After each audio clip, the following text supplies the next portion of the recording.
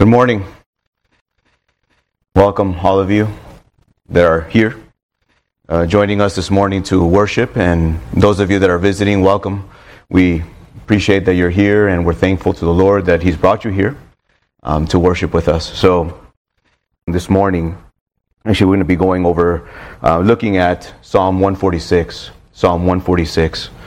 So if you open there, so join me in prayer as we begin, as we look to the Scriptures and we look to Christ. Heavenly Father, I dare not even think for a moment that I have anything valuable to say other than your Son, to preach Him and Him crucified. It was the heart of Paul. It was the heart of the apostles. And it's our heart here at Cornerstone, that every time we open the Scriptures, we may point people to your Son. And that your people may once again be reminded of the Christ, of the Savior that they have. And there's anyone here, Father, that doesn't know you. Only you can do the work of grace. Only you can do the work of redemption. Only you can work in their hearts. Only you can take blindfolds off. And so I ask, Father, as we look at your word, that you would be pleased to do that and draw anyone here that doesn't know you unto yourself. And I pray that you would draw your people once again to yourself. Those that have been distracted, those that have their minds and their hearts disconnected, that they once again would be connected because of the gospel. So we ask this, Father, in the precious name of the Lord Jesus. Amen. So as you have your Bibles are open to Psalm 146, we want to go ahead and look at three things. We have a call to worship, a call to full dependency on God, and then we have good news for the heart that trusts in the Lord Jesus. All right? So we have a call to worship, a call to full dependency, on God, and good news for the heart that trusts in the Lord. Let me read Psalm 146 as we begin here. So it says, "Praise the Lord. Praise the Lord, O my soul. I will praise the Lord as long as I live. I will sing praises to my God while I have my being. Put not your trust in princes, in a son of man in whom there is no salvation. When his breath departs, he returns to the earth. On that very day, his plans perish. Blessed is he whose help is the God of Jacob, whose hope is in the Lord his God, who made heaven and earth, the sea, and all that is in them, who keeps faith forever, who executes justice for the oppressed, who gives food to the hungry. The Lord sets the prisoners free. The Lord opens the eyes of the blind. The Lord lifts up those who are bowed down. The Lord loves the righteous. The Lord watches over the sojourners.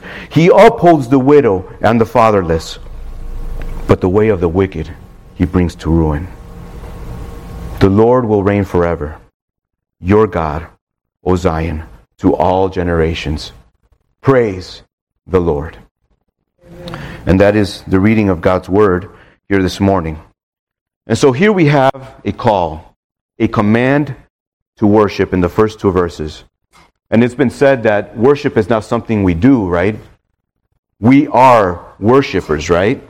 We are worshipers by nature. If we are born worshipers, then we're going to see here what this really means. Hopefully we can unpack that here in a second. 4 times in these first two verses we see praise. This word praise repeated. And the Hebrew word for this praise the Lord is what we know as hallelujah. Hallelujah. We say it oftentimes when we really don't understand, but that word, because we're not Jewish, we don't understand the significance, but that's what it means. Praise the Lord. The psalmist is particularly giving a call to those that are gathered in a synagogue. This is where this would have been read. This is where it had been sung, right? In a synagogue. To praise the Lord. Now, immediately we are confronted with something. The object of worship. The object of worship. I know it seems very straightforward, and it is. But finding the object of our worship is not our problem. You and I are not struggling what to worship. We're always worshiping something or someone. Our issue is finding the correct object of our worship. That is your struggle and that is mine. We misplace, and we're going to see that here in a second, we misplace the object of our worship. The psalmist is not interested in empty worship, but meaningful worship, purposeful worship. Worship that has Yahweh, God, at the center of its worship, Christ at the center of its worship. And worship is more than just simply lifting up your hands or clapping, as I've heard. I haven't heard that in a while here at Cornerstone, but you guys clapping there. It's more than that. It's more than just simply bowing down. Worship is being given completely over in admiration, in reverence to the object of your worship. And for us who understand who the object of our worship, it's none other than God. There's no other way to say it. We worship a living God. Just consider all the artists, celebrities, Hollywood celebrities that we've seen that have committed suicide, that are on antidepressants. You have Anthony Bourdain. Some of you are familiar with Anthony Bourdain. Took his own life. And when you see his story and you see those documentaries, you see, guy was miserable. Traveling the world, experiencing some of the best cultures, money at his disposal, miserable. Heath Ledger, young actor. Some of you know him in the movies he's played. Antidepressants, again, takes his own life. And there's many like that. But you might say, well, yeah, but not everybody clearly in Hollywood or all that are depressed. Yeah, you're right. I look at Jeff Bezos on TV and he doesn't look depressed. I look at Elon Musk, he doesn't look miserable. They don't. So what gives? Because, beloved, the reality is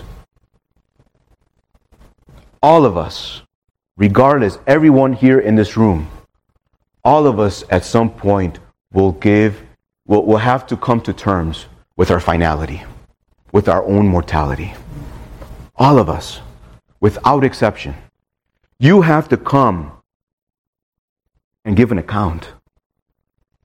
I didn't write it. It's in the Bible.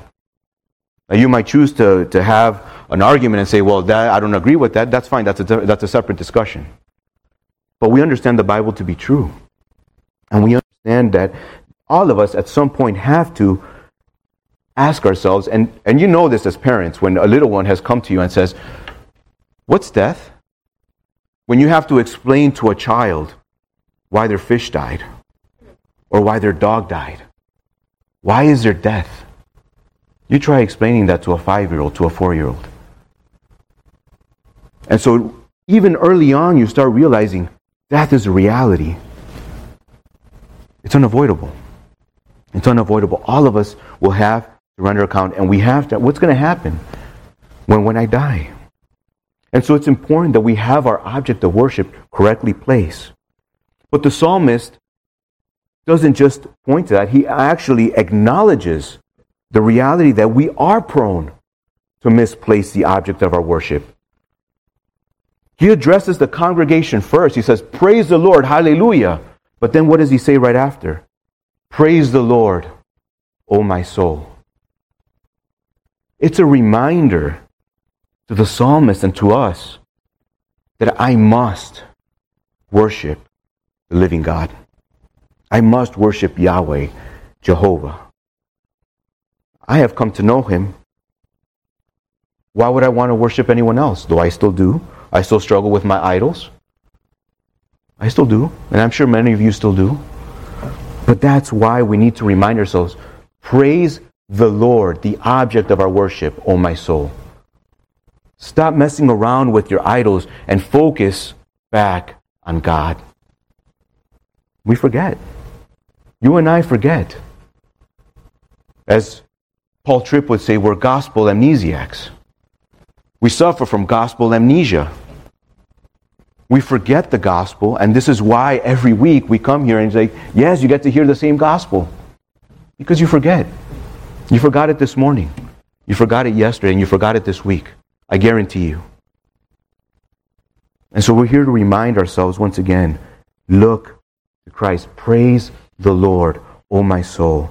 Put him back at the center of all things. This is why we ought to be singing alongside King David in Psalm 103, 1 through 4. Bless the Lord, O my soul, and all that is within me. Bless his holy name. We have sung this many times. Bless the Lord, O my soul, and forget not all his benefits. In other words, remember. If you're not forgetting, you are remembering. Remember. Forget not all his benefits, who forgives all your iniquity, who heals all your diseases, who redeems your life from the pit. That was King David. See, many start well. Many run the race of Christianity well. And there's many, and in recent times we've seen this happen, that don't finish well. They don't finish well. And it's sad. It's sad to see it. I pray that that is not the case with us. But for that not to be the case, we need to keep our eyes fixed on Jesus, the author and perfecter of our faith. Keep your eyes fixed on him. Don't take them off him. The Israelites did this very easily, didn't they? Remember Exodus 20? Moses is up there, Mount Sinai, getting the commandments. 12 chapters, he's getting the law. Come to chapter 32 of Exodus, and what happens? There's a golden calf. There's a golden calf. Do you think you're different than the Israelites? You might not have a golden calf, but you have other things. You have other things that you find your identity in. You have other things that, and I include myself, we have other things that we find our trust in. And that is precisely what the psalmist is reminding us. Don't go there. Praise the Lord, O my soul. And the worship of God is not temporary. Yes, we misplace our object, but how long should we continue worshiping God for? I know some of you are like me, or like just like Peter. Remember when Peter asked Jesus, when Jesus was talking about in Matthew 18, when your brother sins against you, go forgive him, go talk to him. What is Peter's follow-up question? How many times, Lord? How many times? Jesus said 70 times 7. Keep forgiving, keep forgiving. So we struggle with this. We want to have a concrete answer. We want to have a number. Tell me how many times, and I'll do it. No more, no less. Just tell me. You want to know how long you ought to be worshiping your God for? Forever. For as long as you live. For as long as you have your being. For as long as you have the mental capacity to worship and understand what Christ has done for you, you continue to worship him in spirit and in truth. That is what the psalmist is going. That's what he's driving after. Our worship doesn't stop, beloved. I believe it was our sister Natalie in Sunday school a couple weeks ago that mentioned, why are we going to worship? I mean, why would anyone be in heaven if worshiping God who you were not willing to worship here? Something to that effect. And it's been said before, and that's precisely why would God take you into heaven so that you can worship his name for all eternity, but here on this side of heaven, you want nothing to do with him. It seems like a little bit torturous, don't you think? To be worshiping God for all eternity? That you viewed as a tyrant here on earth? As a God that was just there, full of wrath, looking to strike you down at every moment, with every turn? Go to heaven and worship him? I wouldn't want to be there. But when you understand what he's done for you, when you and I finally grasp what the length, the breadth and the length of God's love in Christ for us, it changes everything. You're no longer viewing him as this tyrant. You view him as this God, this compassionate God, who didn't have to do what he did, and yet he sent his only begotten Son. That's the God that we're serving. That's why in Psalm 63:4, David wrote, "So I will bless you as long as I live. In your name, I will lift up my hands." That was the heart of David. And beloved, worship is not just something that we will continue doing as long as we live. Worship also is a matter of the will. I will praise the Lord, right? Worship has nothing to do with emotion, beloved. It has absolutely nothing to do. If I were a betting man, I would suspect that many of you didn't even want to be here this morning. Some of you would have preferred to have been in bed. Some of you would prefer to be online, watching online.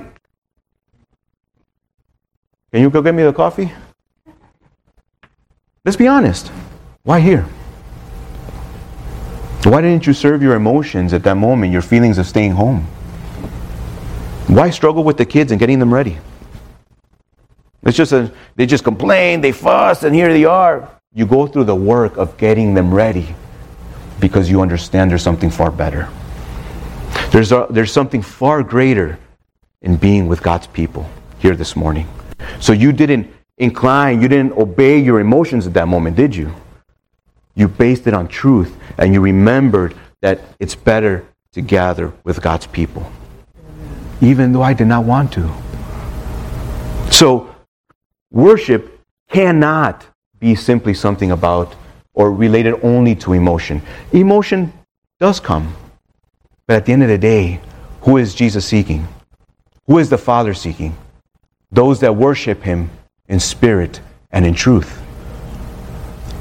You can go ahead and raise your hands all you want, and your heart can be completely away from the Lord. You can do it with the outward expressions. And there's people here that don't even lift their hands and are worshiping in spirit and in truth. So don't let other people tell you what your worship ought to be. You can't base it on a feeling. Worship cannot be a feeling. And our worship has the Lord as our permanent object of willing worship that calls us to full dependency on God, which is my second point. Put not your trust in princes, in the Son of Man, in whom there is no salvation. When his breath departs, he returns to the earth. On that very day, his plans perish. What happened in Genesis 3? That's when everything went downhill.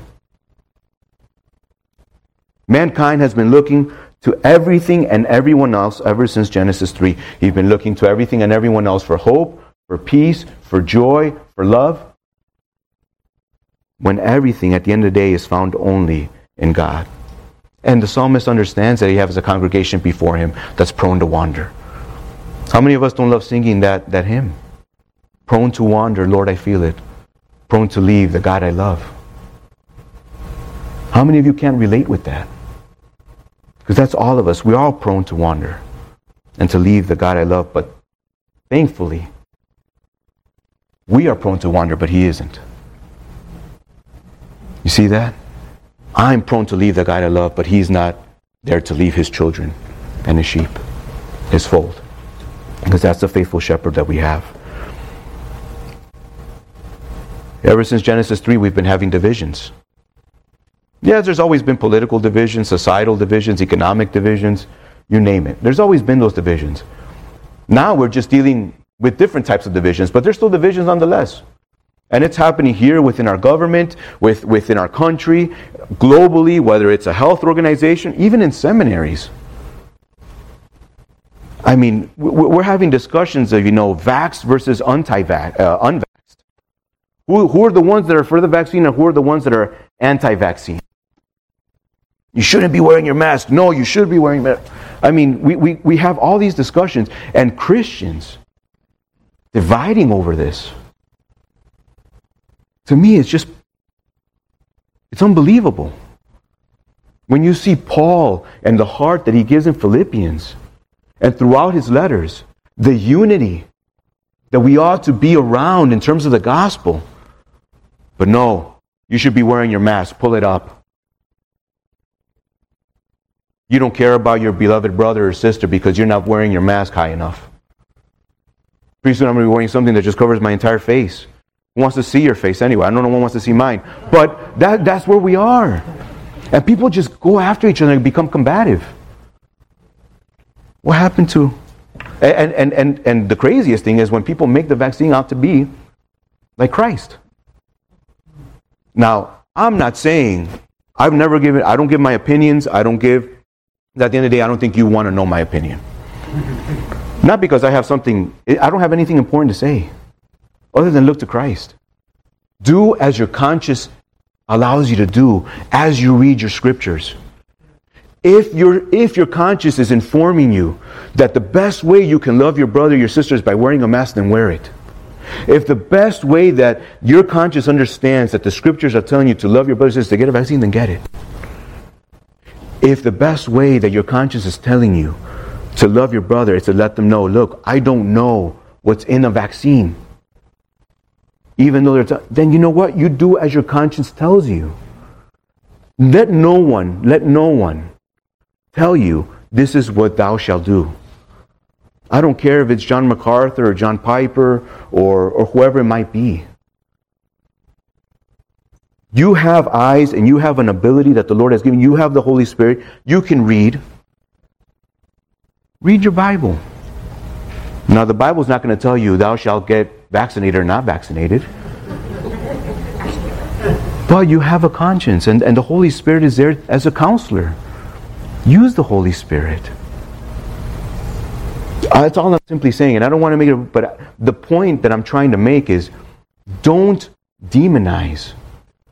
Don't ostracize people that don't necessarily agree with you.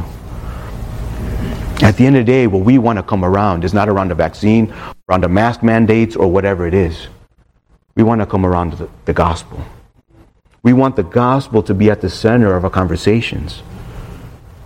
If the vaccine or those discussions give you a catalyst or become a springboard to speak of the gospel, then take it. Take it.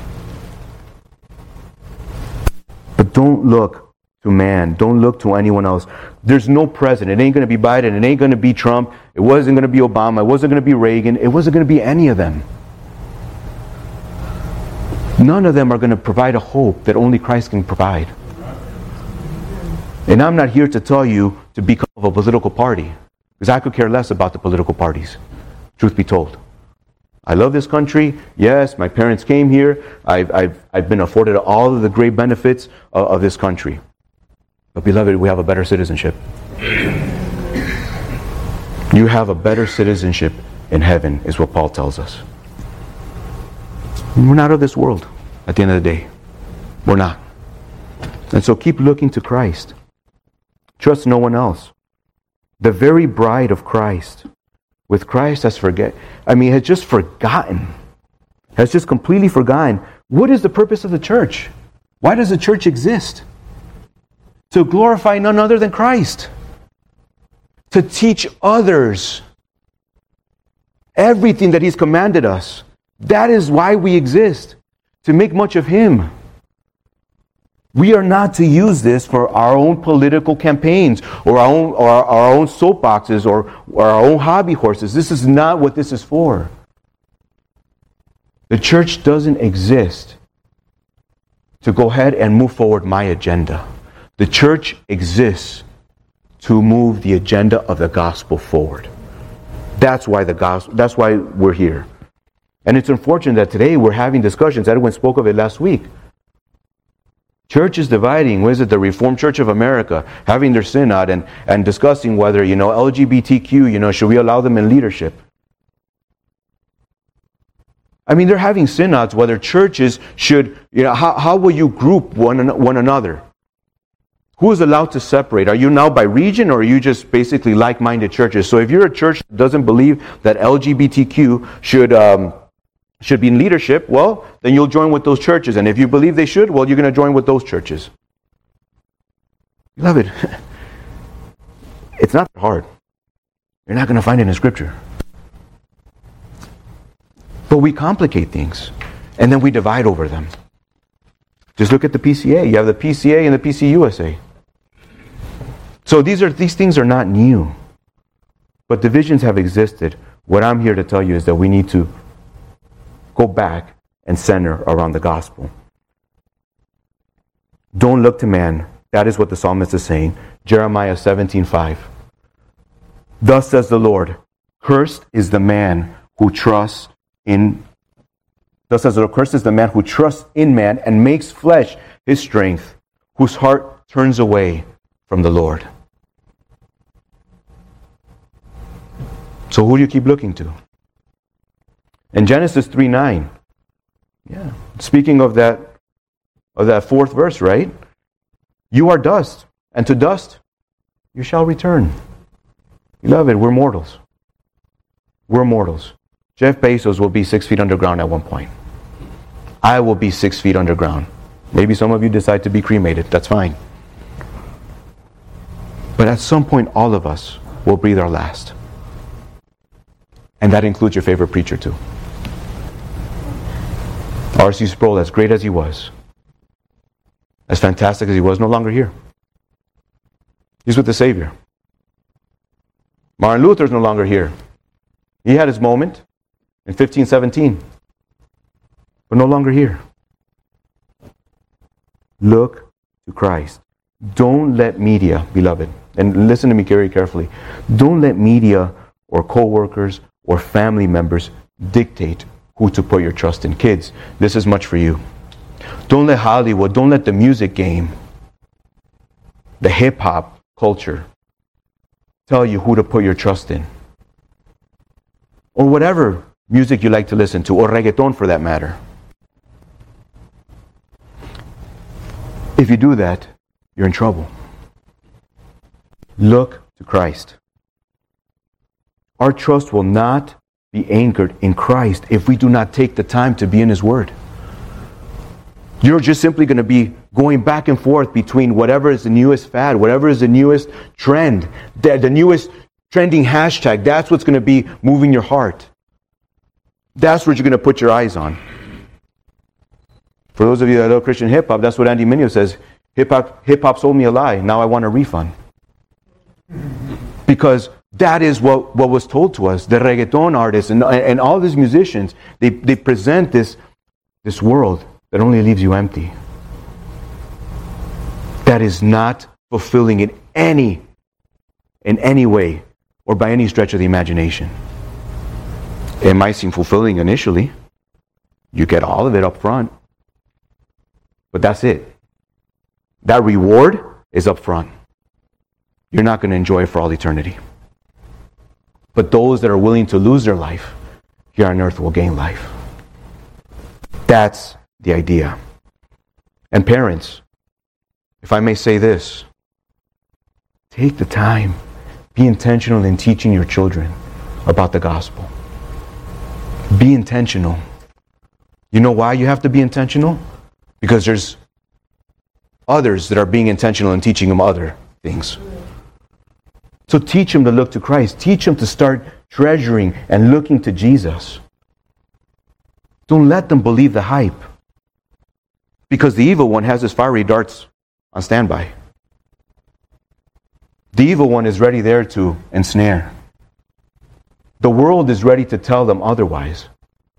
So do what the Lord has called you to. Be a parent.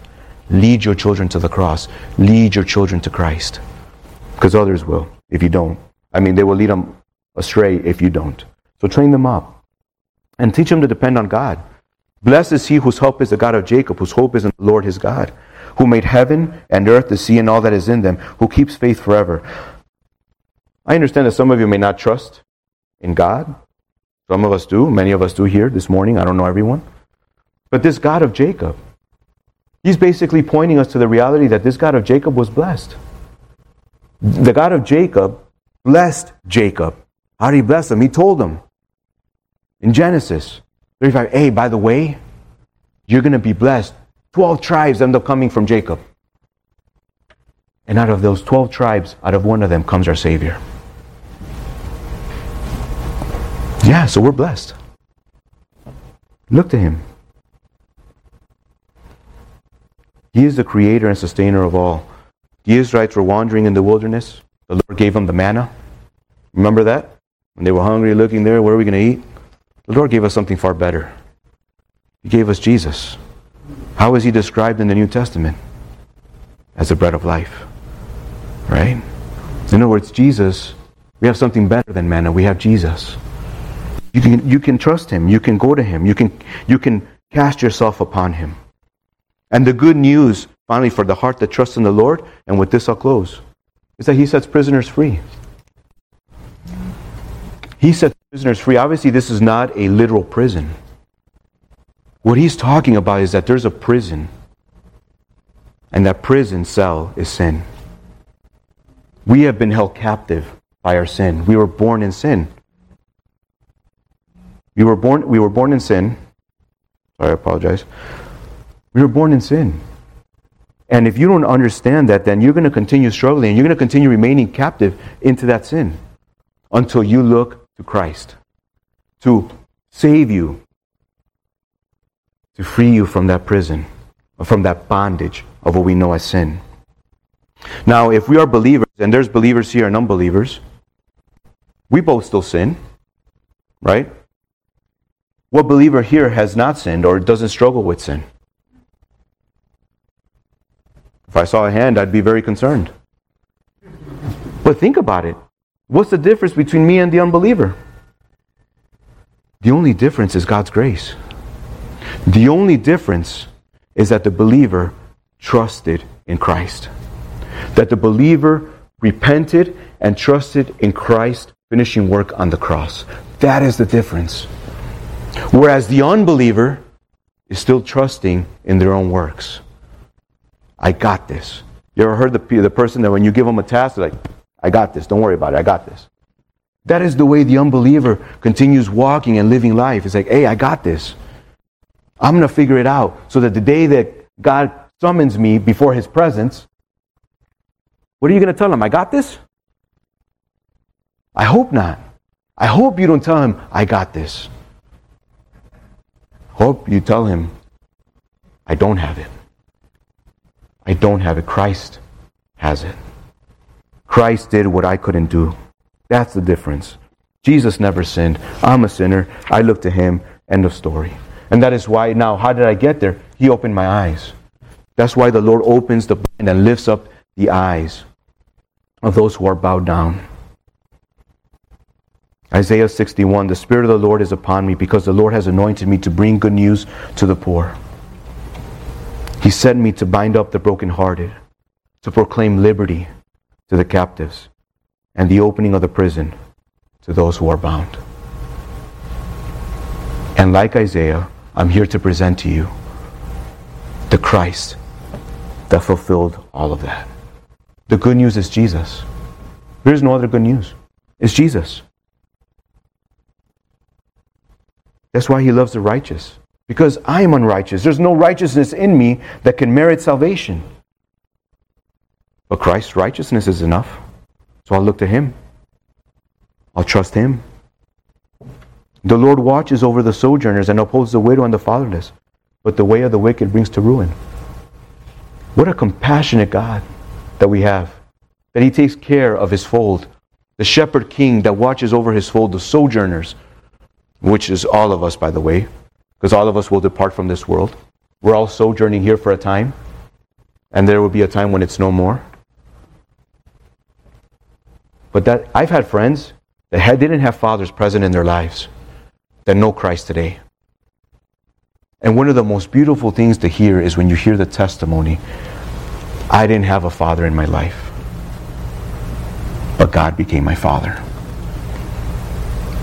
There's something beautiful here when you understand when God becomes your father. And that's the one that's compassionate. But there's also a warning in that same verse. The way of the wicked He will bring to ruin. Be careful. Be careful. I wish I could tell you otherwise, but if you insist on living wickedly, destruction awaits you. So, take Christ. Look to Him, and the Lord will reign forever. The God in Zion, all generations, praise the Lord. You know what's fascinating about this last verse, and with this I'll end. What's fascinating about this verse is that the psalmist knew that there was a Messiah that was to come. But you and I have something infinitely better. We know that Christ came. We know that He will return. And how do we know that? Because we look at Revelation 19. Look at Revelation 19, verses 6 through 10. The psalmist didn't know this. We get to read about it. And this is what John wrote as he's getting his vision. He says, "Then I heard what seemed to be the voice of a great multitude, like the roar of many waters, and like the sound of many peals of thunder, crying, 'Hallelujah!'" Sound familiar? Hallelujah. "For the Lord our God Almighty reigns. Let us rejoice and exult and give Him the glory, for the marriage of the Lamb has come, and His bride has made herself ready." That's us. "It was granted her to clothe herself with fine linen, bright and pure. For the fine linen is the righteous deeds of the saints. And the angel said to me, 'Write this: Blessed are those who are invited to the marriage supper of the Lamb.' And he said to me, 'These are the words of the true God.' Then I fell down at his feet to worship him. But he said to me, 'You must not do that. I am a fellow servant with you and your brothers who hold to the testimony of Jesus. Worship God.'" Period. That invitation is for you and for me. What are we going to be celebrating here in a few moments? Is that Last Supper. That last meal that the Lord Jesus took with His disciples. That's what we're going to be. It's a small picture of what's to come. That by faith, those that by faith have trusted in Christ will one day be sitting at that table with Jesus at the head. And I pray that if anyone here doesn't know that, I pray that you would understand this call, this good news, to come to Christ, to cast yourself upon Him. He is faithful to forgive you of your sins.